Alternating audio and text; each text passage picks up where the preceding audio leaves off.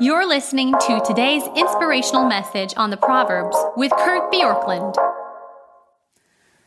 In Proverbs 17, we encounter the idea that the crucible is for silver and the furnace is for gold, and the Lord tests the hearts. So God is at work refining us, and He will evaluate what we do. And then we get these collection of sayings that in some ways, again, seem disconnected. But here's just part of where I do see some connections, and that is the way that we use what God has entrusted to us. Verse 8, a bribe is like a magic stone in the eyes of the one who gives it. Wherever he turns, he prospers. Now, a bribe to us is a very negative term because we assume that it's used always in a negative sense. In fact, verse 23 says, the wicked accepts a bribe in secret to pervert the ways of justice. So certainly a bribe can be used inappropriately, but the way Proverbs uses this idea of a bribe is saying that we use what God has given us, what God's entrusted us to us, our resources, as a way to gift others or to bring good to others. Sometimes we think that we can curry favor with people without bringing any harm to ourselves through a bribe. And again, that's an inappropriate use. But here Proverbs seems to indicate that again, there's a way that is positive to use our resources.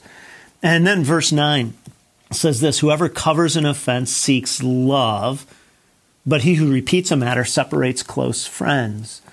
And so we want to use the hurts that we've experienced in our lives to show love to others. Sometimes we think we can hold a grudge and there will be no negative impact, but being refined means that we see our resources as not just our good for us to use for ourselves, and we see our hurts as a way to express love.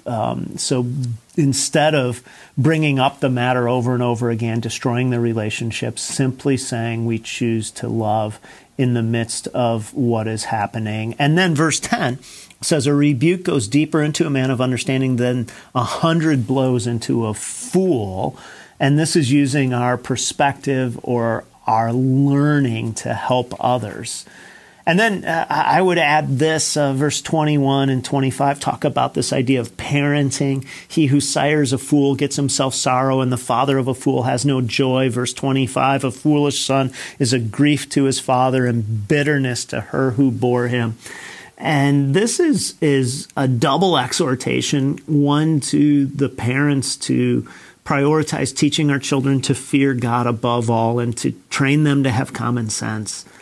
And then to us as children to say that our way of life actually has a huge emotional impact on our parents. Sorrow is a Hebrew word that has the idea of grief, and it's used in Psalm 119:28.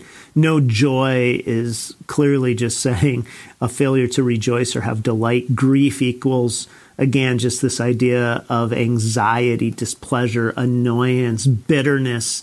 Means just what it sounds like it means, but those words together connote this hardship of the way of life when we don't use what we have. So what is being refined here?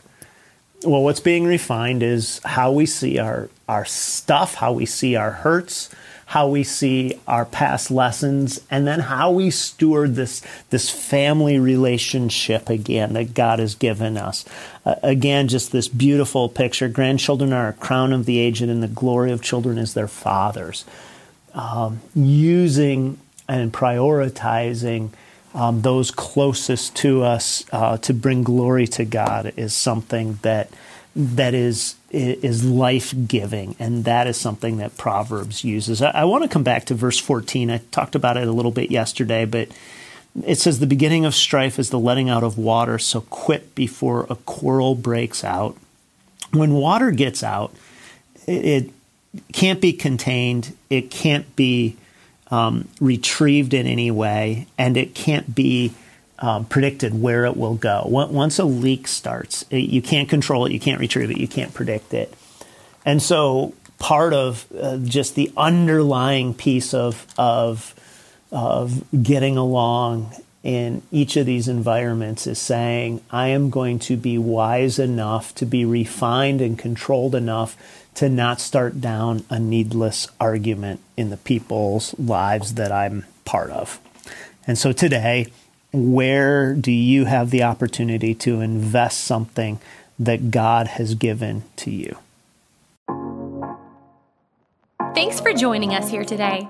There's a lot of great content to explore on Orchard Hill Plus and on the Orchard Hill main feed from the weekend. Have a great day.